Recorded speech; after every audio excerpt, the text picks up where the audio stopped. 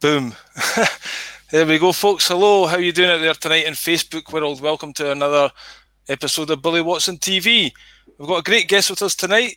He's quite far away from me, so he's in a different time zone. I believe he's just woke up. We've literally just connected a minute before coming on here. So this is all new. We're going to get to know each other in front of you. Welcome to the show, please, Tom Barnett. How are you doing, Tom? Good, Billy. Thanks for having me. That's cool. Have you been up long? Yeah, a couple of hours. All right. Do you normally? Early here. I thought it was about 8 o'clock. That's quite early for me. yeah, it's early for some people. Yeah. Are you a health guru and stuff? Are you basically one of these people that rise in the morning, do your meditation, sleep early and get a good solid 8 hours sleep and that kind of thing? That's the plan usually, yeah. It doesn't always go that way, but that's usually the plan. Yeah. So basically, to the audience out there, just like if you wouldn't mind, basically, Stacey Wilkinson, we've got a mutual friend. She said that she could hook us up, so I've seen a few of your videos on YouTube and whatnot, and I'm impressed with what you've got to say. Quite like was on your YouTube channel today watching quite a variety of topics you talk about. But we'd just like to give us some background to yourself and your family upbringing and whatnot, that kind of thing, before you got into educational stuff.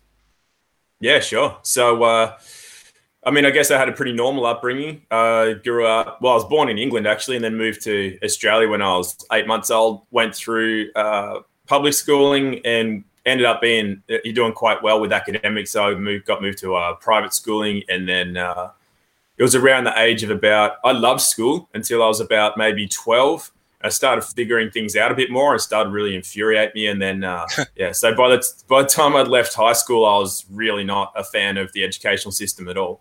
Could you go into that a bit more? Could you go into that? I'm quite interested in that. So you were quite in primary school. It was more fun and things like that. And then you got to a stage you kind of outsmarted school and they were telling you bullshit and you knew it was bullshit. Was it something like that?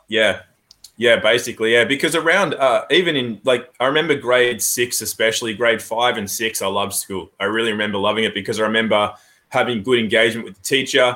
At that stage, in that stage of primary school, you have the same teacher all day. And then when you move to high school, you have a teacher for every subject. You move around the different classes and stuff, yeah. So at that stage, I was really enjoying it, partly, I guess, because I did really well at it and I got a lot of validation and things from doing well in academics and being a good student and all that kind of thing. And but I didn't realize that really what I was doing was being conditioned or groomed to be like a good worker or a good order follower, that kind of thing. But, to be fair to the teachers, this is that was around 90, what would that have been? 91, 92, that kind of year. And so although what I said still stands, they did have, and looking back on it, you can tell they had a genuine interest in the kids, having a good education and looking after them. They didn't have like a very, whatever kind of attitude towards the kids. So to be fair, they were good in that regard. And then, going into high school and then, as you start to go through puberty and stuff and you start to get a bit more in touch with things that maybe aren't going right. Like, why am I angry or why am I this or why am I that? And then as I started to question things more because of that and getting into different kinds of music and, the Matrix movie came out and all those sorts of things, it's like you start to question things a bit more. And it was more, though, that I was getting into my rebellious stage. Yeah. And part of the rebellion is questioning, right? And so because I was quite intelligent as a kid, I was asking questions, thinking, well, what you're saying isn't quite right. What if there's a different answer? And then finding out that that's not met with much approval. Yeah. So then there's no discussion. There's no discussion or debate about it. There's no intelligent conversation about it. It's just, this is the answer. It's from the textbook. So shut up and write it down and you'll get a point. Yeah, exactly. Yeah. And also because I was figuring out then that the tests weren't very useful, because if you didn't do a mathematical equation, for example, you could write the right answer because you knew what the answer was. But if you didn't use their working out or you had a different way of working it out, you were wrong. And I'm thinking, but that's not, I thought you were encouraging people to either be good at something or to figure out ways to solve a problem, not just do it the way you say it has to be done. And so that was raising questions. So by about age 15, I think I'd figured out the fact that the school, being a private school, was mostly using the kids as advertisements to get future business more than they cared about the kids in the present moment. And it was all about, how the school looked, from how you did at school to how you presented the school outside of school and all that kind of stuff. And it just didn't seem right. And then the more I went into that, by the time I'd left high school, I just couldn't wait to get out of there. It's interesting you say that. It just made me think of something. I've taught in about 8 or 9 different schools in Turkey, trying to teach English as a native speaker. And one of them was a private school.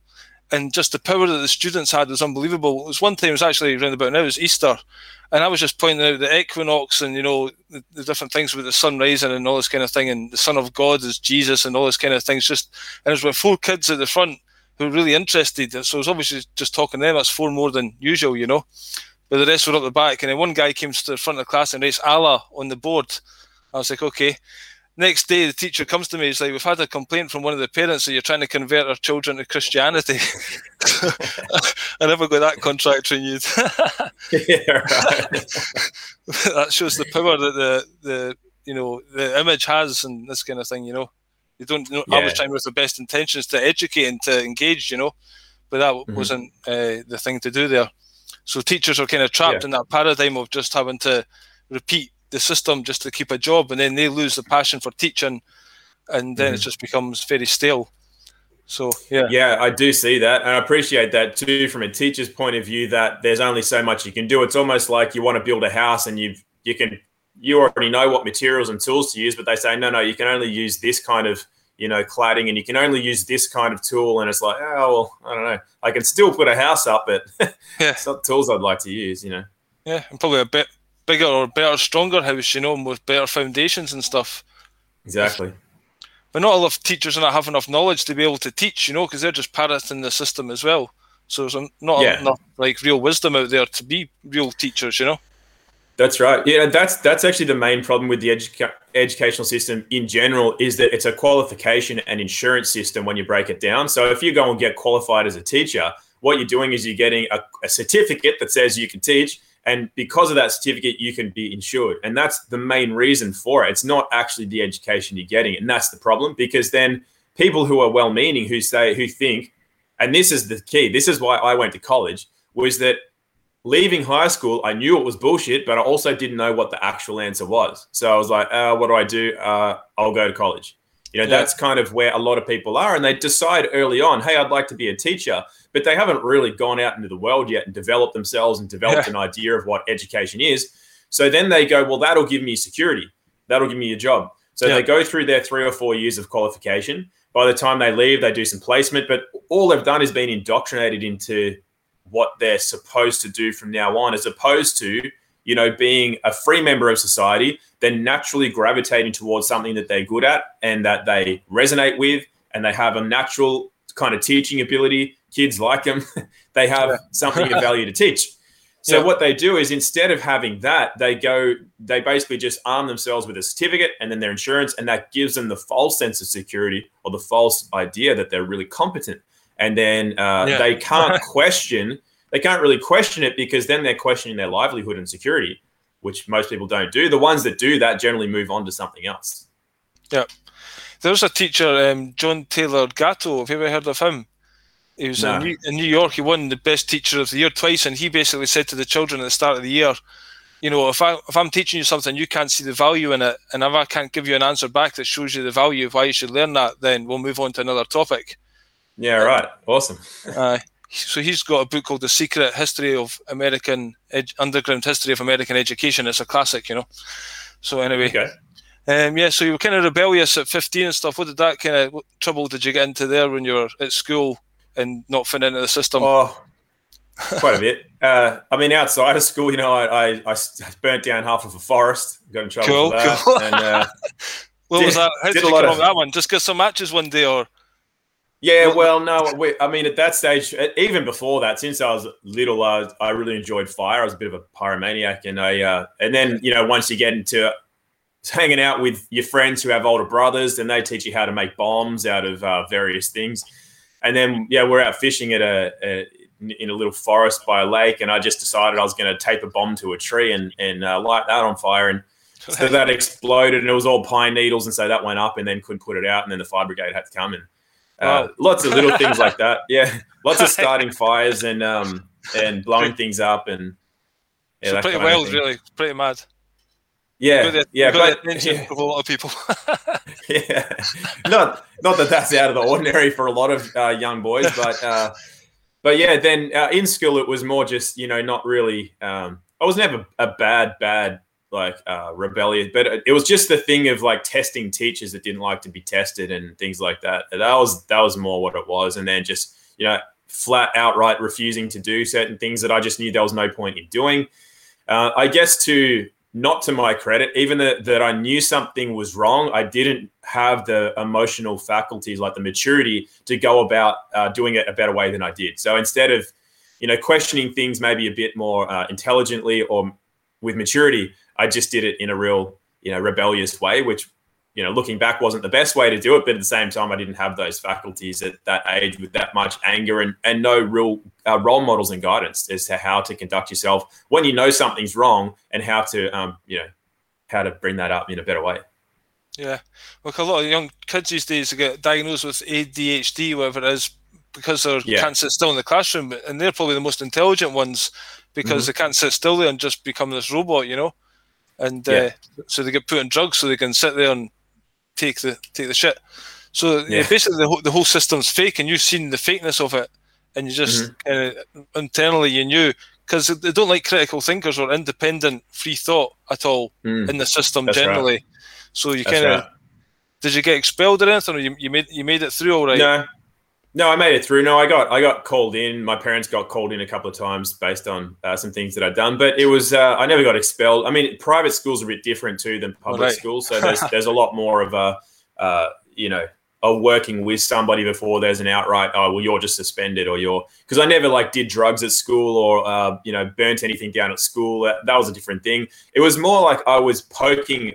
I did a lot of poking. For example, if we had an essay or if we had an exam and part of it was creative writing, well, I would take the stance and say, well, you haven't said what I can and can't write about. You just want me to write about this. It seems kind of dumb, so I'm going to do it my way. And my way was being very creative, but the subject matter probably wasn't to their approval. And then one of the older ladies who was remember she was, apparently I'd cause her to break down in tears with the stuff that I was writing about. And then the guy who took me to his office, he actually said, he wasn't angry with me because he goes, I see what you've done. He said, your writing was actually really creative. And he said, but probably just don't do that when, old women are going to be reading your essay. And so I was, and that was it. So I didn't get in trouble, but it was that was where I was causing trouble, was by them not really saying what you can and can't do, and me being creative with how I could show the inadequacies of their system, essentially. That's awesome. I love that. Yeah, it's like now when I it's like with masks when I tell people now and they're saying, oh, I don't have the balls to not wear a mask, but I hate wearing a mask. So I say, well, be creative. They're not telling you what kind of mask you can and can't wear. So wear one with a cock and balls hanging off it, wear something that shows your opposition and to highlight the absurdity of what you're doing, but you're still doing it. So they can't say that you're not doing what you're supposed to be doing. You didn't say what kind of mask I could or couldn't wear, so don't complain when I'm wearing whatever, or if it's got something written across it that highlights the falsity of what's going on. No one's saying you can't do that, so you've got to have some creativity within, or poetic license, however you want to call that. Yeah, I don't know if you've heard of Mike Williams. He's known as the Sage of Quay.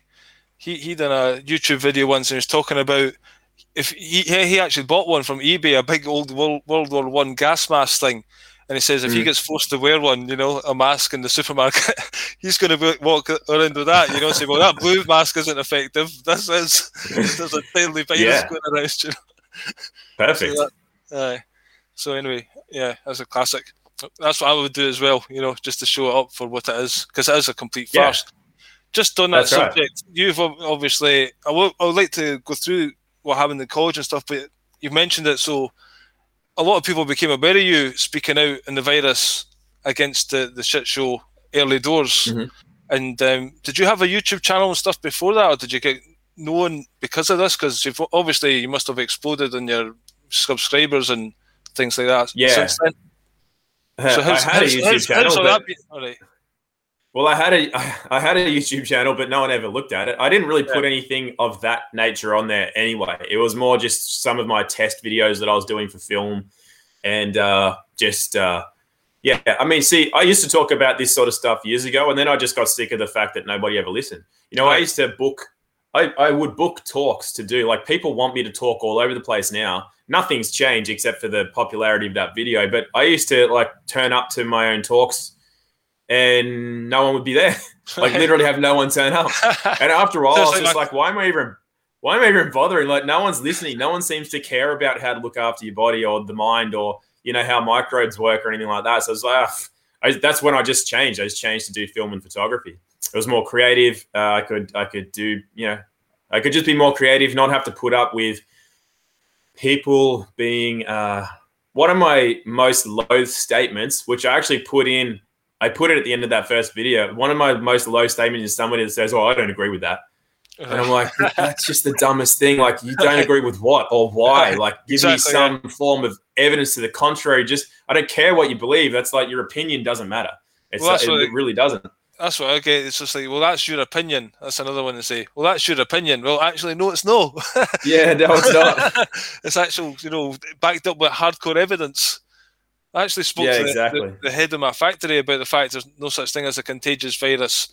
And I said I had a folder full of evidence. I also told them about some things about common law and Agenda 21. And at the end of it says, well, some people believe that the Holocaust never happened and man never went to the moon. Mm-hmm. So therefore, you're obviously a nutter, Yeah. So I was like, well, I tried. Do you want to see my book? Exactly. Do you want to see my 800-page book in it? Do you want to see my evidence? The folder full of evidence? Yeah. I'll give you 2 websites. He was like, I'll find them myself. What, in the billions of websites on the internet? So it's crazy. Yeah. So, well, I mean, that's what I, so that's what I've been up against for a long time. And it's not that, like, I had no time for it. It's just that the effort to what it was supposed to be giving people was just not worth it. So I just threw it all in. And then when I put that video out, I put it on my Facebook and my YouTube because I had seen some videos getting around and they were embedded in the messaging system. So WhatsApp and Messenger, Facebook Messenger. They were in the messages. And I was like, how do you put a video in a message? And I couldn't figure it out. Because I don't use, like, you were trying to contact me. I don't actually look at my stuff until I'm not on a phone all the time. And so, it was, I didn't know how to do that. So I thought, well, I'll just have to post the video and then put the link in Messenger. And then it's just, go to the link. So anyway, that's the long story. So then what happened was I put that through and it was just put it online on Facebook and YouTube. And I had, I think, 0 subscribers on YouTube and like 130 friends on Facebook.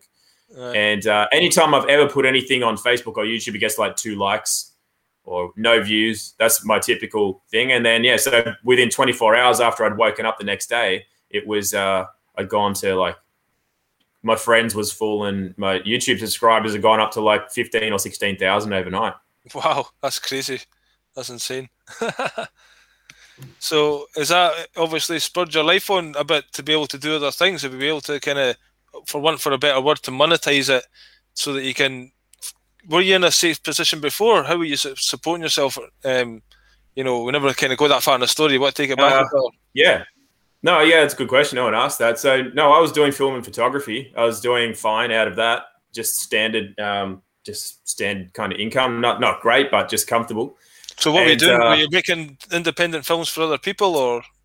Yeah, well, I was mostly helping to make, other people's stuff, doing editing, filmmaking for other, like providing footage and editing and consulting for that sort of thing, doing some commercial stuff like, somebody wants their like Instagram short made or some photography done. That's what I was doing, just basic stuff like that.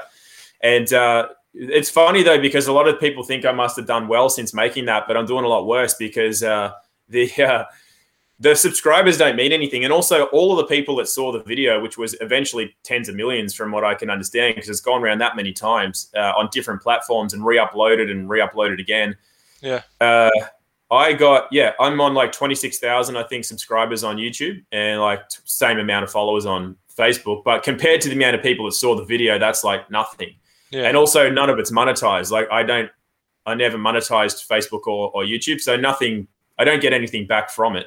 Yeah. And so, so I'm still making my general income from doing bits of film work and doing a few consults here. I do some private consults for people for health consults. And so I do a bit of that. But as far as making money, I've got way less than I had before. Because of basically the business is shut down everywhere. There's no one to make any films for. There's no businesses to promote. Yeah, pretty much. And there's just been so much time allocated to doing this sort of stuff, like doing interviews and live streams and Q&As and making all the content. Like, you don't get paid for any of that. And then there's all the community stuff that is going on, like all the Stop 5G movement and all that. Like, you just got to put a lot of time into that. You don't get anything back for it, except for the fact that it's important stuff, because what you get back is saving your community. So, you get back, so to speak, but yeah, you don't get monetary reward for it. Yeah, it's basically not really the time to be thinking about how much you can make. It's about time to, like, how we're going to survive this shit. Yeah, pretty much. Yeah, I mean, I know a lot of people that have done really well since all the nonsense started, and then it is unfortunate other people have lost businesses, and there's been a lot of suicides and things like that because of the downturn in people's livelihood. And yeah, so it's not a good situation worldwide, but some people have definitely done well since this all started. Yeah, mask producers and things like that.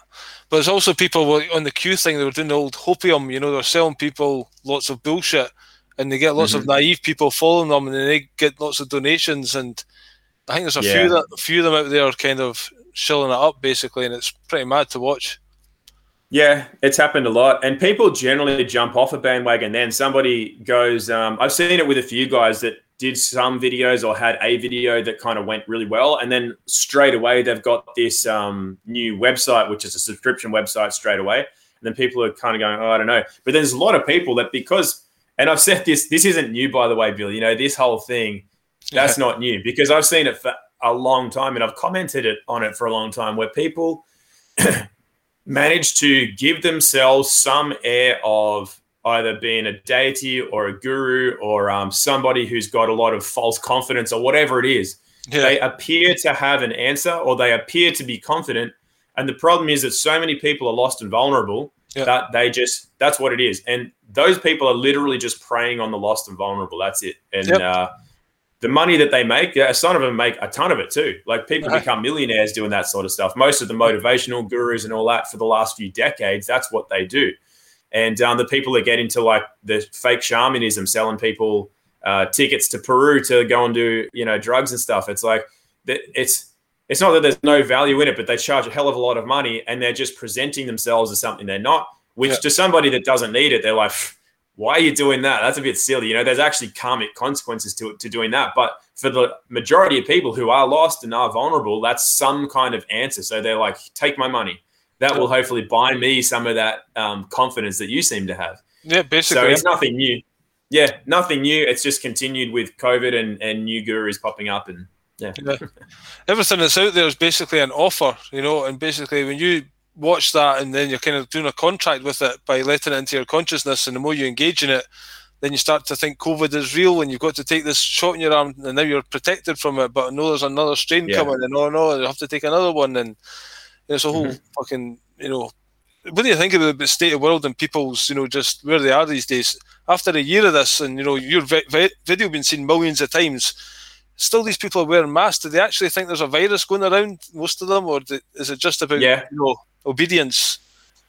It's both, for sure, because the thing is that a lot of people do still think that there's a virus, absolutely, and I know people like that. They really still think that there is one. The obedience is another thing, though, because there's a lot of people who are just kind of like, I don't think we should be wearing masks, but they just go, I don't want to rock the boat, or I don't want to have to talk to a police officer, or I don't want somebody. Most people just want to like float through and just, I don't want any trouble. I don't want anyone to ask me what I'm doing. I don't want, that's their thing. And so they would much rather comply than, walk their own truth. That's what most people are like. So, I don't know what the percentage is, but everybody knows the percentage of wolves to sheeps, that kind of thing. It's a similar aspect. Yeah, basically go along to get along. And keep it down. The tallest nail gets hit, the old Japanese one. That's right. So it's pretty sad to see. It's just like when you're walking into the supermarket, we don't really want to be in there in the first place, but just the zombies, it's surreal to me every time I'm in there. Where do you live? Do you live in City, the town centre, Sydney? No. I live in Byron. Well, I live near to Byron Bay, so it's a very alternative kind of community. There are 2 shopping centres, like as in supermarkets. Right. Most people that are in our kind of community, though, we never go to supermarkets. We go to farmers markets and the organic fruit and veg stores and things like that. So, not a lot of the zombies, but as soon as you go a little way out, even half an hour west and things, you start to go to, and when you say zombies, it literally is. Like, I've gone around a few times just going like, what's going on? Like, what are these people? They're so vacant in their eyes and very just not just unhealthy looking, but no vitality. Yeah, it's just ridiculous. You wouldn't imagine this back in the day. I'm a bit older than you, but just men, you would have hoped that when they've had a bit more gumption about them. There's a bit of fight with the unions back in the day, but all that's been just eradicated, and men have been effeminized, and there's no real independent. They don't know themselves, so they don't know what to fight for. There's no integrity, or it's just we're peasants. We do what we're told, and that's it. So yep. Brings a tear to a glass eye. So, where did you study in college then? What happened after you left school and you decided to get a grip of yourself a wee bit, or did you get better on at college? Did things pick up there? No, because still in the system. Exactly. Well, I had no intention of going into anything like people said, "Oh, why don't you go and be a lawyer? Why don't you be a doctor?" Those sorts of things, but. I didn't finish that part of high school. By the time I like topped my class and things like when I was younger. And then the older I got, the more I started to learn the schooling system, the more I was just like, I've got to play this system. So instead of getting A's, which I more or less could have got, I made sure I got C's across the board so that I could still pass and go to college if I wanted, but I was bringing the school's average down. I was just like, fuck this school. This school is using my grades to get future business. That's what they're doing. I'm like, I'm not your pawn. I'm not a whore here at your school. I'm so that's what I did. So then I couldn't go into medicine or law, although I had figured out that you could do that, because all you needed to do was get into college, get into any subject at all. Then once you're into the school, then you can get an internal transfer to go up to something else. So instead of having to get, I don't know how it works in your country, but we have in ours what's called an OP, or an overall position. And if you're down like 20 something, it means you've got like no brains. And if you get an OP of 1, you're like top. You can get into anything you want. So generally to get into medicine, you need an OP of 1 or 2. To get into physiotherapy, you'd need an OP of 3 to 5 or something like that. It's like graded that way. Yeah. But what you can do is you can get into, I went into exercise science, and you can get into exercise science with a lower overall position score, do even just one subject, or usually like a semester or a year. And then you can use what you've done to transfer with credits into the higher course, physiotherapy, or get into that. Then you go into medicine. Yeah. It's just like, it's so silly so I'd figured that out as well. Right. So because I didn't really know what I wanted to do, I just went into exercise because I love sport. I was decent at sport and I was good at science. So I was like, sports science. That made sense. Yep. And then as soon as I got into it, I'm like, what is this course? This is a repeat of high school. Like, I literally just did this. So then I didn't go to school. I just went surfing, and I turned up to do the tests, and I just could do the test because I already knew the stuff. And then I was just kind of like, why are we doing this? Because one of the subjects is communication skills. Then the next subject is like all bullshit, applied statistics. And I'm like, you're just sticking together irrelevant units to make up a certificate. It's just like, how is somebody qualified or competent with a degree when all you've done is tacked together non-related and irrelevant units? It's like, it doesn't make you educated, or it doesn't make you know your subject matter. And for example, like doing biomechanics, the questions had nothing to do with how the body functioned in a real world environment. It was like, if somebody kicks a football at 60 miles an hour in a vacuum in space, I'm like, why would you be kicking a football in space? It's like, calculate the angle of the knee. I'm like, yeah, but what functional carryover does that help? How does that help you understand how a knee works, or rehabilitate a knee, or understand how a knee problem might be caused by, a problem in the cervical spine or a hip impingement or something? Like, it's the dumbest stuff. But people are like, oh, yeah. Oh, we're learning this all good stuff. And I'm like, that's not good stuff. It's just like, it's shit. You're just eating shit. Like, how are you supposed to come up and be competent. And this is the thing, when you see, not putting down everybody in every industry, because good people, no matter what they do, are going to be good practitioners. But when you get people who don't know that what they're learning is like crap, and then they use that as their, hey, I'm qualified now, come to my clinic and I'll fix your knee, they might not have any tools whatsoever to actually fix a knee. And I've seen that time and again where there's osteopaths and people that are a bit more proficient. Their clinics are full of the people who have screwed up people's rehab and stuff in physiotherapy and personal training and things like that, where they're not actually taught how to do this properly. But they don't really find that out because the insurance covers it.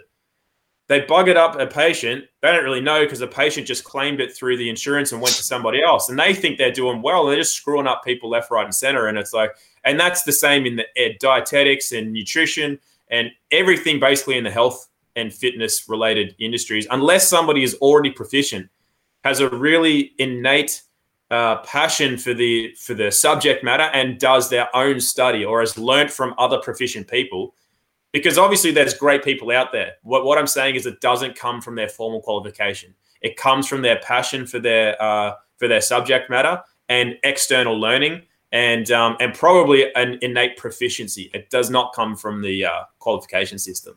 I think Bob Marley says, I don't have education, I have inspiration. If I had education, I'd be a damn fool. Yeah. So, absolutely. Yeah. Well, basically, yeah, that just shows you the fakeness of the system. Like, you want to be a musician, I'll go and study music at university and you learn all this other shit. It's nothing to do with playing an instrument, Yeah. And that's the education in general. It's not about practical things. Children should be learning, like there's a mechanic at a young age, there's a car. Lots of rebellious children would be into that, And yeah, absolutely, because they're seeing a result of the learning and through the practice that they're actually learning and getting better. So the education system knocks the fun out of learning. So when they come home, they associate learning with that boring place, and I don't want to do that. I'll just play my Xbox or whatever. It's actually my son now. Since the lockdown started, I never sent him back to school for wearing masks and stuff. Anyways, moved back to Turkey, but even before he left there, his mother's there. But basically, he got bored of sitting on his phone for a month and started doing beats and stuff on his computer. And he was doing music in the school, but not getting anywhere. Not inspired. Didn't like the teacher, but now he's doing these really great beats and stuff. And he even says, like he sent a SpongeBob meme where it's like learning in school, everyone's like that. Then learning and out of inspiration, like it's like psychedelic world, Because the joy gets kicked out of learning, Yeah, that's right. And that's the thing is, most people want to learn. Like we, as humans, we actually love to learn. Give us something that we actually are interested in and we can see the value in. Like you said before with that guy in New York, you said, if you can't see the value in this, like bring it up. And if I can't show it to you, we'll move on. Like that's the thing. And, with kids, like you said, they want to learn. And if you look at what happened before our educational system was brought up, there were kind of schools, but even before that, it's like kids were just brought up following around the adults, the men and the women. And then by following them around, they were learning and they were integrating, they were doing. So they were more proficient than like a typical 18-year-old by the time they were 8 years old. Because they knew how to cook, they knew how to tie ropes, they knew how to build, they knew how to they knew how to deliver kids. Yeah. You'd see 8-year-olds helping to deliver kids sometimes. They learned about sex and how to please a partner a lot earlier. They learned how to, they just learned everything by doing, by following around. You didn't have to put them in date. Hey, bugger off, kid, because I have to work. It's like, no, the kid would actually be with you, watching you, doing stuff, and then participating. And like you said, they could be a kid and be a good mechanic by 12 years of age. Yeah, totally. But that's how, when you put all these children together and call it a school, you're just uniforming like a school official, think the same, move the same, look the same. Mm-hmm. And basically, every child is unique. And if it's getting brought up around adults, it's going to have a different variety of influences and pick up, if the adults are good examples, it's going to be a lot better for that kid to mature quickly, not necessarily lose its childhood, but certainly be a more functioning, because you finish school and you think you're hopeless if you went through the education system because you're ready for the adult world and you don't know anything, you don't have to do a plug or anything, simple wiring and things like that. Yeah, that's right. So so you didn't like this education, you were in the system did you get a qualification from that? Because I'm assuming at some point you go back into it to learn about viruses and things like this. Well, it's funny. I actually started to study medicine when I was in year 9 in high school, because while I was really rebellious, and I actually got along with everybody. I got along with the cool kids. I got along with the not so cool kids. I got along with basically everybody. But I was also I was still very introverted. So I would much rather go home and play guitar than I would go to the parties and things with the other kids. And what I also used to do was, because I still had at a younger age, I still had some of this bent towards the academia. And I would go to the college, the private college, which my dad worked at in the IT department. And I would go there after school and go to the library and pull out the medical textbooks. And I would be going through and studying medicine. And I would actually go into some of their lectures, because you don't need to be enrolled in a university to attend lectures. And so I would go to the science lectures, the medicine lectures. I'd go to various lectures. Criminology, I even went to a few times as well, just to learn a bit about it. Just to learn about politicians. Yeah. So like I did get some college education. Now, I'll continue with the story, but what's interesting at this point is to note that most mainstream people will say, oh, but you didn't get a qualification, or you didn't or did you go to college, as in like that's a barometer of how proficient you are in something. But it's like, they don't know that the only difference between somebody getting a piece of paper and not, like, you can go to college, you can go to medical school, you just can't get a qualification unless you're enrolled in the course, but you can still go and do the exact same stuff, learn everything, and not get the piece of paper. And that somehow makes you not as proficient as somebody with the piece of paper, because anyone can go to college. Unless you pay, you don't even have to pay. You can go and learn, but you just can't get the piece of paper. That's the difference. So I used to go to college before I went to college. And then, so I thought it'd be different when I actually went myself, but it just wasn't. And so after the first semester, or after the first year, which is 2 semesters, I was like, this is going nowhere. This is the worst course in the world. I'm going to change it. So I wanted to stay within science. So I went from sports science because I had planned to go into physiotherapy, but then I saw what the physiotherapy students were doing because I went to their lectures. Again, I wasn't enrolled in physiotherapy, but in my first year, I would do my courses, and then I go, these are shit. I'm going to go to one of the physiotherapy lectures and stuff and that. So I went to a few of those, and I'm like, this is also shit. So then I thought, what I'd like to do is I'm really starting to get more and more into the environment. So then I transferred into environmental science and ecology. And then I was like, this is bullshit too. It's all... It really was. It's see a theme here. See a theme, a bit of a recurring theme here with the college.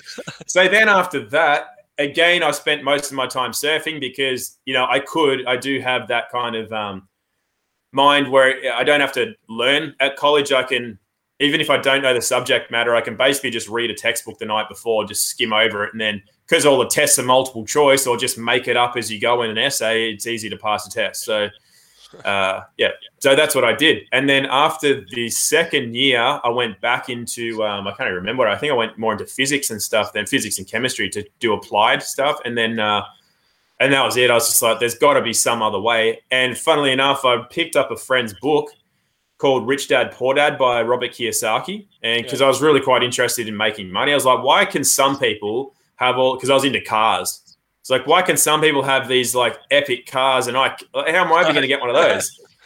So then, so then I picked up this book, and it didn't change my mind about, wanting to be rich. It wasn't like, oh, I'm going to make lots of money from this book. What the book taught me was that there was an alternative to the system, because that's what nobody had given me up until that point.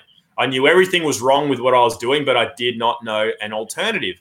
So by reading Robert Kiyosaki's book, it was about, here's where you can start, here's how you can build on it, and here's where you can go. And it doesn't rely on a qualification or a degree or this, that, or the other. It's just the application of, effort to get to a goal.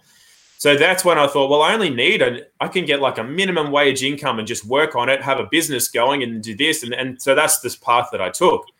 So the path that I took was to get into martial arts and martial arts school. It had a business that went along with it. So I was making money, building a business at the same time. Through that, though, I was really out of balance. and didn't listen to my body much. And so, long story short, just burnt myself out, but really badly. Ended up quite sick. Went back to all the the experts that I was doing learning with prior in medicine, natural medicine, whatever else. No one could help. Turns out all their stuff was theory, didn't apply to reality. All right. And so then I was tasked with finding alternate learning methods. And really, usually you find those when you have to. You absolutely have to. If you don't have to, you can just go, Google, that'll do. Oh, yeah, college, that'll do. You know, because there's no real life and death sort of situation. But for me, that's what it was. So then I did have to really dig and be discerning as far as what the information that I was getting was about. Is this real? Can this be applied to reality? Or is it just another thing that can give me, a false sense of knowing something kind of thing? So there was a lot of that going on. Led me to Paul Chek, who I've still, regard to this day as one of the best alternative or holistic health practitioners in the world.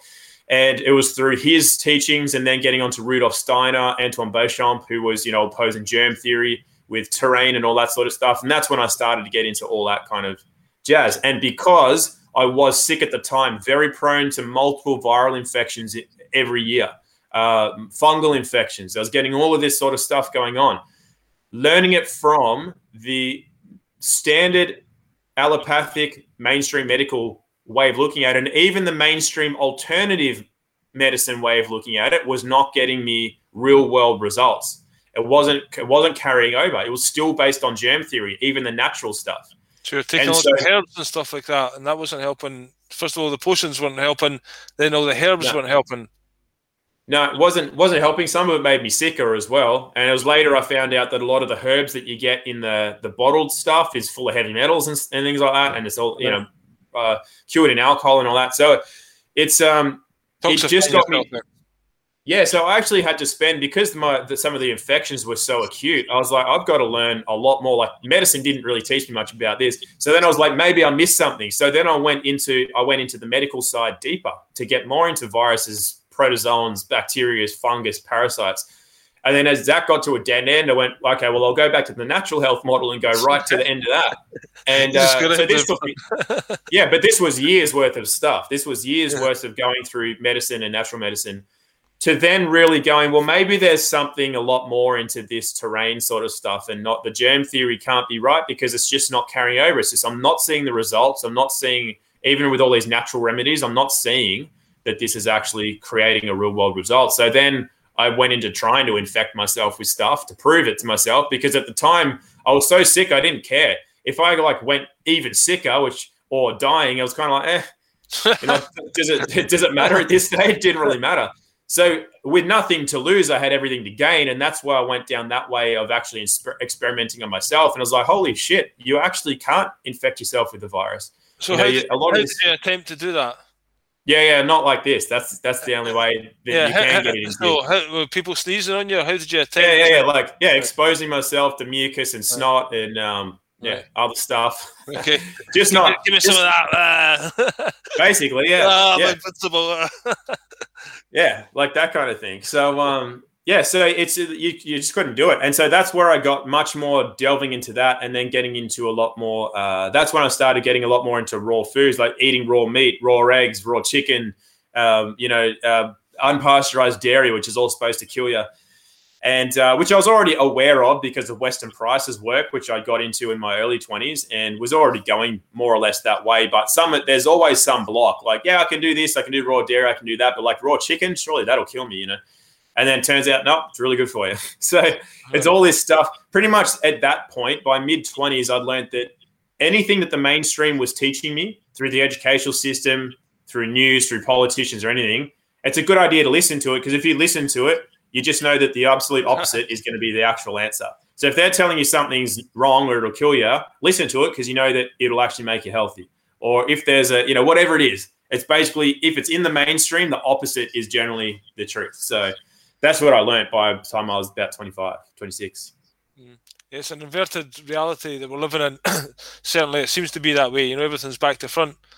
Certainly, as you say, through the mainstream sources. What do you think then? How would you describe, for people who are not aware of germ theory and terrain theory, what would you describe the differences of them and how that's so important? The main difference is that germ theory supposes that there's all these microbes around and they're out to kill you. They can infect you, and then that's it. You have no say in it. And the only real remedy is through medications of some kind, either a vaccine to prevent it or antibiotics to get rid of it or whatever. The terrain model, though, looks at microbes as just a part of nature that all have a role to play, and that only a weak and toxic internal environment can be prone to disease. It's not caused by pathogens or like microbes, germs. It's not, ill health isn't caused by germs. It's caused by a weak and toxic internal environment that happens to be then a home for germs to do their job, but they're not the cause of the disease. So that's the main difference. And so one of those obviously allows you to be fear-based in their marketing, because, hey, if you're just susceptible to anything around you, could jump out from behind, the fridge and jump in your mouth and kill you, then of course you're living in fear most of the time and you're going to subscribe to the allopathic medical model. But if you understand that you are in full control of your health and well-being and your ability to withstand anything, and then finding out that viruses aren't even alive and they can't be caught, they're made from within the body, then you're like, oh, okay, well, that's nothing to fear, and that's only going to happen if I'm putting crap in my mind and body. So what do I have to fear? And then you go, well, if that's the case, I obviously don't need vaccines. So then you start looking at vaccines and you go, oh, okay, right, that's just a way to poison people. Don't need them anymore. And it's so empowering, because once you go, that's the difference, I guess, main difference. Germ power is completely disempowering. Sorry, germ theory, completely disempowering. Germ power. And terrain, the terrain model is completely empowering, because the responsibility then lands squarely in the hands of the individual, which most people don't want. No, they don't want it. They want a government and doctors and TV to look after them, because then they don't have the responsibility of having to take responsibility for themselves. Yeah. And that's what's happening big time in the world these days. Yeah. So what do you think then is the overall plan with this COVID then? Because people like yourself and other people and anyone with half a brain that's looked into it, especially after a year, knows you can't catch a virus. Yeah. What do you think is going on with it? Why the vaccinations? What's your ideas as what's going on these days? There's a few reasons that it's there. I think the main thing is that it's population control. Population control in two ways: one, controlling the population; two, depopulating it. So that's the two things that I see as the main agenda. It's also, though, especially with what we're seeing, anytime that the world is a stage, I guess is the best way to put it. What's going on in the world is not really what's going on in the world; it's a stage. So what we see and hear about is just a diversion and a distraction to what's really going on. So if, for example, in that hierarchy of Freemasonry, where people need to be killed or changed over, leaders change, if they want to change some financial system or whatever, they put up something like, oh, here's a pandemic, or here's global warming and climate change, here's this and that. And then, so people are going, oh, shit, focusing on this. Meanwhile, they're actually going through them change of mechanisms behind the scenes. And that's what it's always about. It's a cover up to what's really going on in the power structure of the world.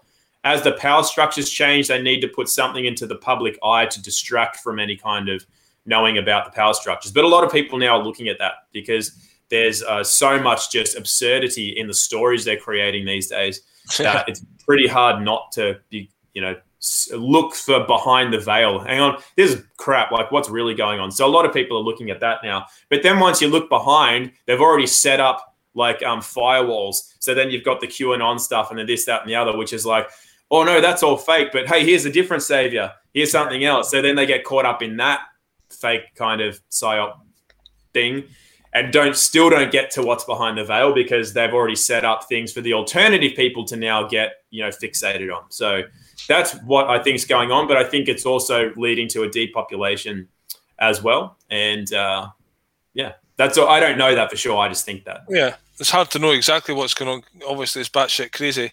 But so I forgot what I was going to say there. So as far as the depopulation and stuff, why would they want to do that? Why would they want to depopulate? Any idea, your thoughts? Why? Obviously the control was good for them, but it's just less people, more easy to control, or just get rid of the top level, old people, top heavy with pensions and stuff like this. Yeah, I think, well, see, I'm not sure, because the thing is, I used to think that. I'm like, oh, they can't afford to pay out pensions and this, that, and the other, but they can, because they just make money up anyway. Like at that level, money is securitized from our signatures. It's just, they can make up as much as they want. It's literally just digital credits they can put into an account somewhere. So I'm not sure that it's the money thing. What I think it is they need a certain amount of people to feed off and to do their bidding. And then once they've got enough, once they've reach that goal, I think they don't need the people anymore. They actually want more space and more resources for themselves, and so then they want people to go.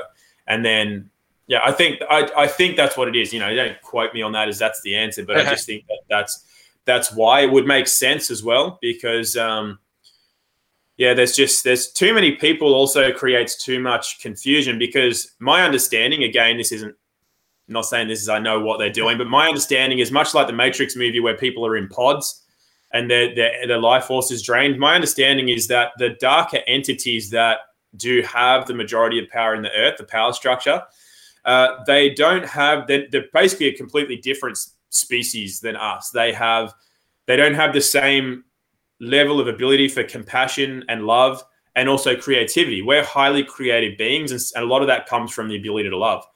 And my understanding is they don't have that. And so they need us to essentially to do the creativity and to try to empathize with the love, which they can't really do. They don't really feel like we do. But also they feed on the negative energy. So rather than needing this type of physical food that we do, my understanding is that they feed on negative energy, fear, unsurety, anger, all the stuff, the lower emotions. And so that's why things like wars are created, because wars don't just happen. They're all created and orchestrated very, very, with a lot of just, this is exactly what's going to happen. Meticulously. Meticulously, absolutely. And that creates a lot of uncertainty, fear, and unrest within the population, which energetically is food for them. And so, but I think what happens is when there's too many people, it's almost like too much noise and stuff. They need to get where they need to go, so they've been filled up. And after that, it's almost like people are useless then. And because they don't have love and compassion, it's like, well, if something's useless, you get rid of it. And so these entities are like the archons and the jinn and stuff like that. Mm-hmm. And do you think that these people are like humans, but they're kind of possessed by a demon, or they're actually a demon entity walking around as a human? I think it's just a different. So, I mean, if you look at indigenous culture, they all talk about various star seeding and things, and where we are incarnated from. Like, where does the spirit or whatever come from? What kind of energy or entity is it? Is it a light, or is it a dark, or is it a this, or is it that? There's many different kinds, and they all have a role to play. So in this stage of Earth, it's like we all have a role to play. There needs to be the dark. There needs to be the light. There needs to be the ones that aren't really involved whatsoever. They're like non-players or inerts. They just have no real role except just to be there. And it's like a little game that we're trying to get through to find the answers and all that kind of thing. So I think at least from their point of view, it's more just that it's the entities coming into a human form. So it's still the same flesh and blood and everything. I think there might be differences in some of the genetics, but in the coding, like right into the RNA sort of stuff. But more or less, it's just still flesh, blood, bones, muscle, that kind of thing. Yeah. So don't know too much about it, to be honest, because here's the thing with all this is that it's definitely there, right?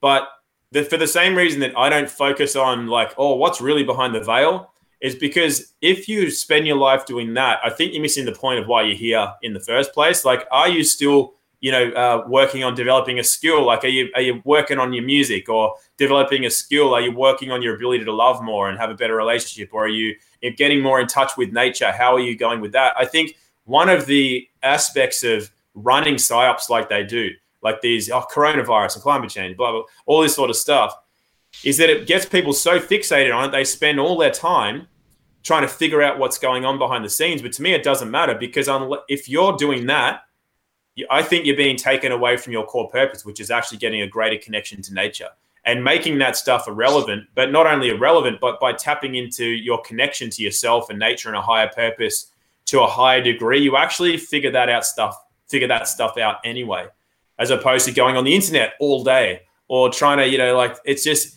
I really think it's moving you away from what you're supposed to be doing if you're trying to figure that stuff out. And when the time comes, or when the student is ready, so to speak, you'll know that sort of stuff. And if I'm not meant to know about interplanetary hierarchies now, I'm not that fussed about it. I'm happy to acknowledge that it's there. And if and when I have a role to play in that, or I'm supposed to come across that knowledge, then I will.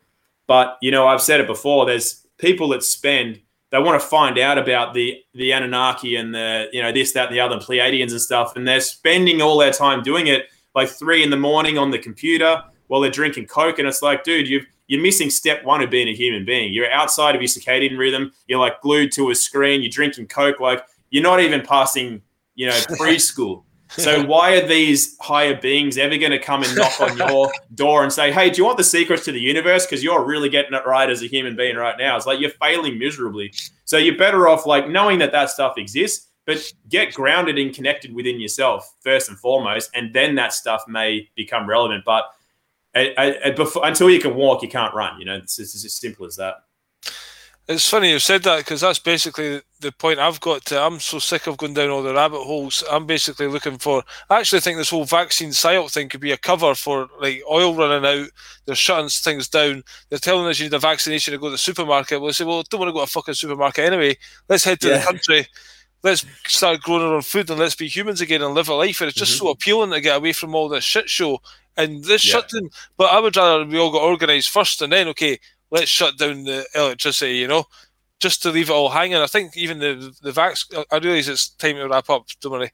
But I realise the vax could be a culling just because I don't want chaos kicking off when the food does stop going to the supermarkets, It could be. The thing is, though, that the elite don't care because the elite don't shop at supermarkets and the elite are protected by their police and armies and stuff.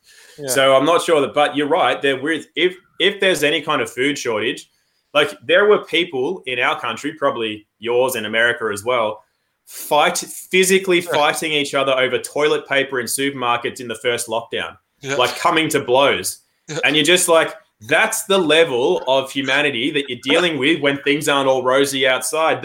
Like not even 6 months worth of deficiency, like an hour of deficiency, and they're punching each other over toilet paper. It's like, that's what you're dealing with. And you saw it too. And, I remember seeing on the news when I was younger, when New Orleans, I think it was, got flooded. And within a day, people were stabbing each other, like literally stabbing each other to death over a can of baked beans or something. And that's exactly that's the zombie apocalypse kind of thing. Yeah.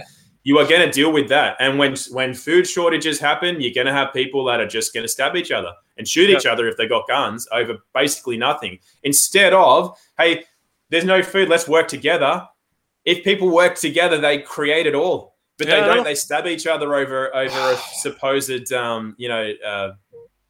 non-abundance of stuff. It's ridiculous. Yeah, money creates scarcity, and if we dropped that, we could all have abundance for everyone if we all helped each other.